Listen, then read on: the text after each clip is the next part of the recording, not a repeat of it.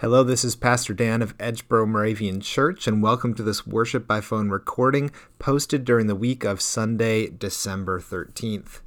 Call this number back at any time to hear this message again, and call back each week for a new Worship by Phone recording. Before we get on to worship, just a quick reminder that our Christmas Eve service at Edgeboro Moravian Church will be held online at 5:30. In order to help you worship from home, you were invited to pick up Christmas Eve kits, which will contain a candle, love feast items, and other things that you might need to worship from home. So you can pick those up on Saturday, December 19th from 10 until noon, or on Sunday the 20th from 1 until 3 p.m. If you would like yours delivered to your home, please call the church office before Saturday, and an elder or somebody else will be happy to deliver it to you. If you can't join us then, a recording will be made available later on online, and there will also be a Worship by Phone recording, just like there is for any other worship service. Speaking of worship services, this past Sunday was the third Sunday in Advent. This past Sunday, I actually took a Sabbath, so I did not lead worship, I did not preach, I was not there. Thankfully, my brother-in-law, Pastor Greg Barrand of Our Savior's Moravian Church in Altura, Minnesota, and former student pastor here at Edgeboro, before I started here more than 4 years ago, he preached and led worship for me from Minnesota. So thanks be to God for the gift of technology for allowing him to do that, and I'm very grateful. So you'll be hearing a few different voices. You'll be hearing his, of course, as we get to the message. But now, after we listen to some music from Gail to quiet our hearts, you will then hear Tom and Gilda Pfeiffer, along with their twin grandsons, Bryce and Carter, as they light for us the third Advent candle, the candle of joy. So let us quiet our hearts for worship.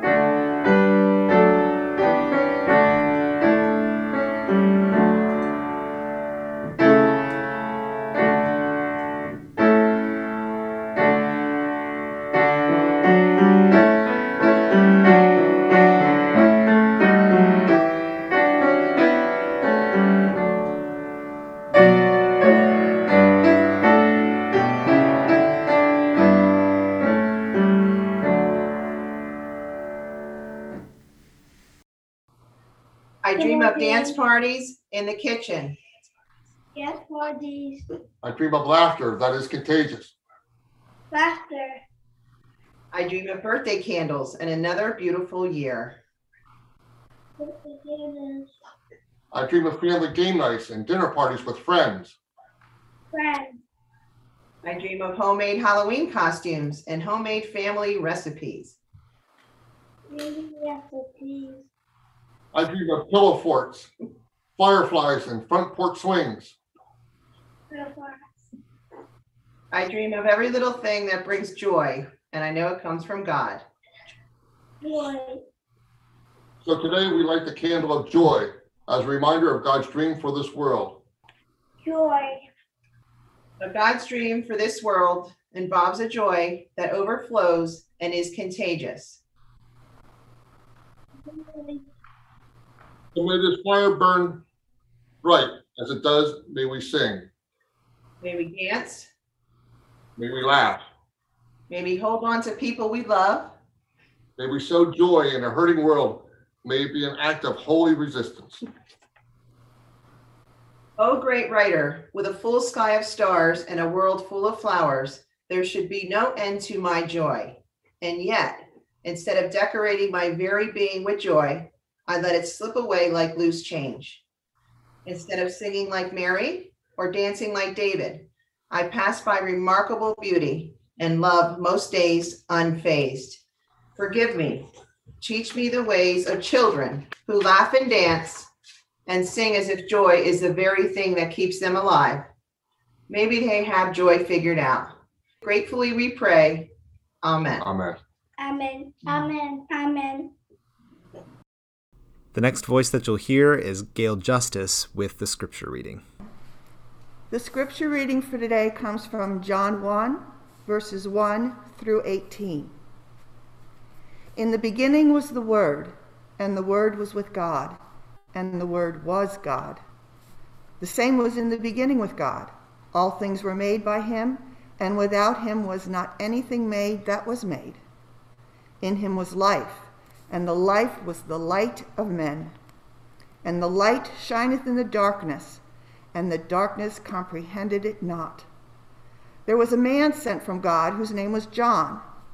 The same came for a witness, to bear witness of the light, that all men through him might believe.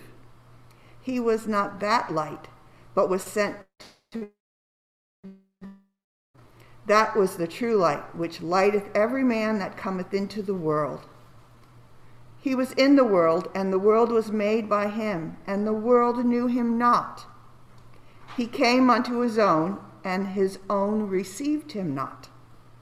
But as many as received him, to them gave he power to become the sons of God, even to them that believe on his name, which were born not of blood, nor of the will of the flesh, nor of the will of man, but of God. And the Word was made flesh, and dwelt among us, and we beheld his glory, the glory as of the only begotten of the Father, full of grace and truth. John bare witness of him, and cried, saying, This is of he whom I spake. He that cometh after me is preferred before me, for he was before me. And of his fullness have we all received grace for grace. For the law was given by Moses, but grace and truth came by Jesus Christ. No man hath seen God at any time. The only begotten Son, which is in the bosom of the Father, he hath declared him. May God add his blessings to the reading and hearing of his holy word today. Here is Greg Barrand with the message. When we think of the relationship between John the Baptist and Jesus, many of us think of this passage, this proclamation where he's proclaiming the Messiah that is to come. We think about what John is doing to help prepare the way of the Messiah. But unless we look at Luke's gospel, we are not recognizing necessarily that John and Jesus are actually family.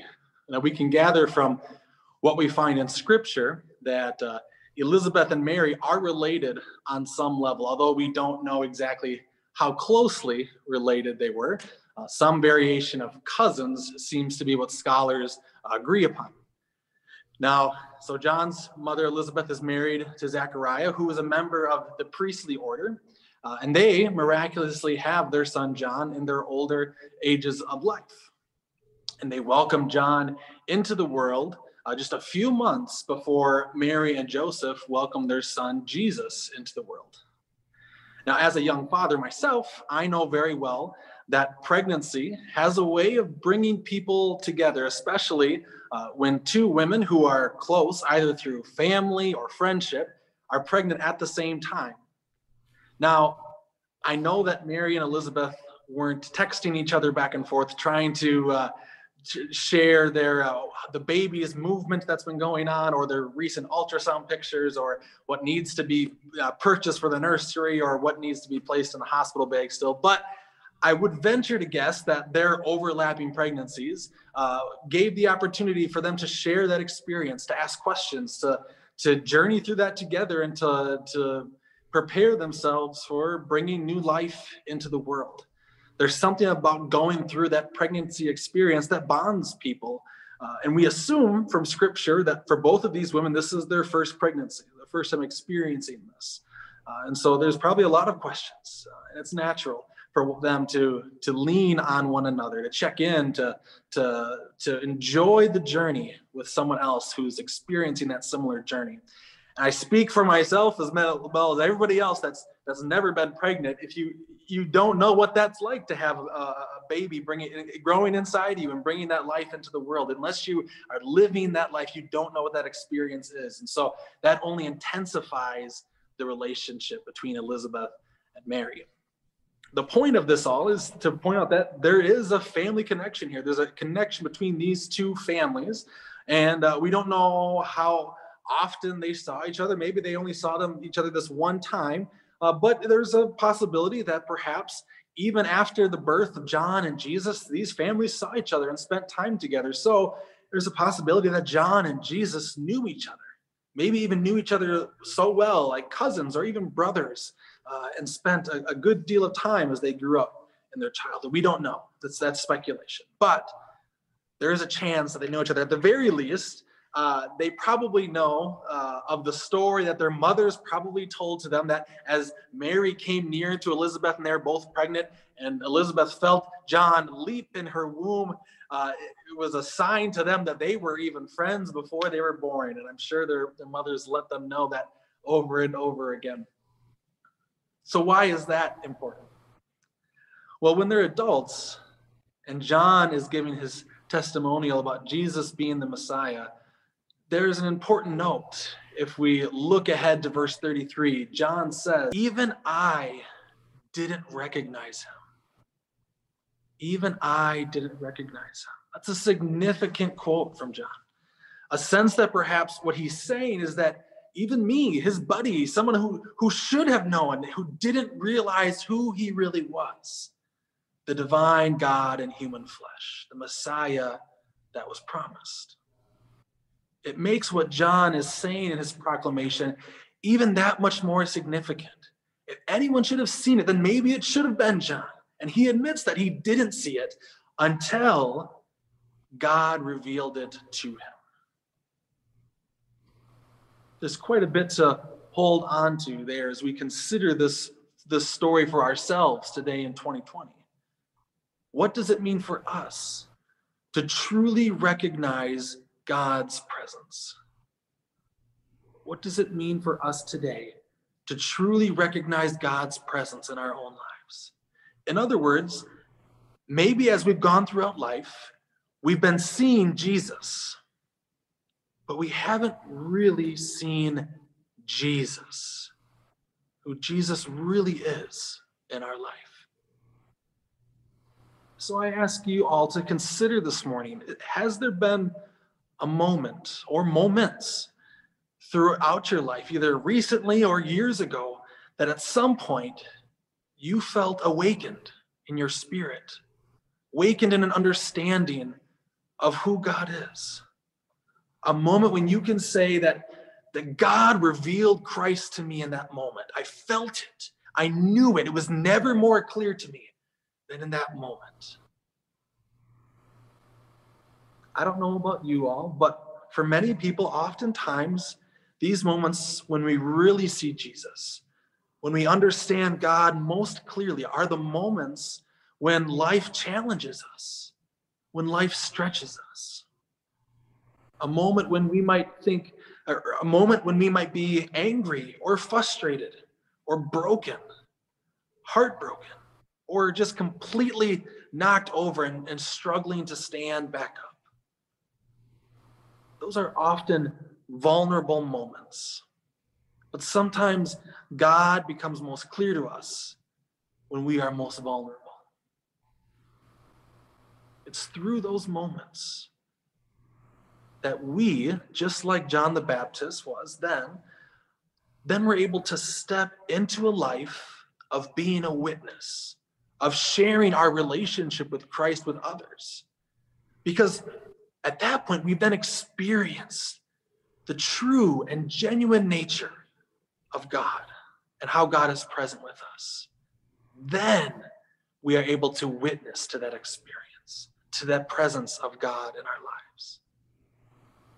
Let's talk about that word witness for a moment. We hear it a lot in the Christian faith. It appears 50 times in John's gospel, 50 times.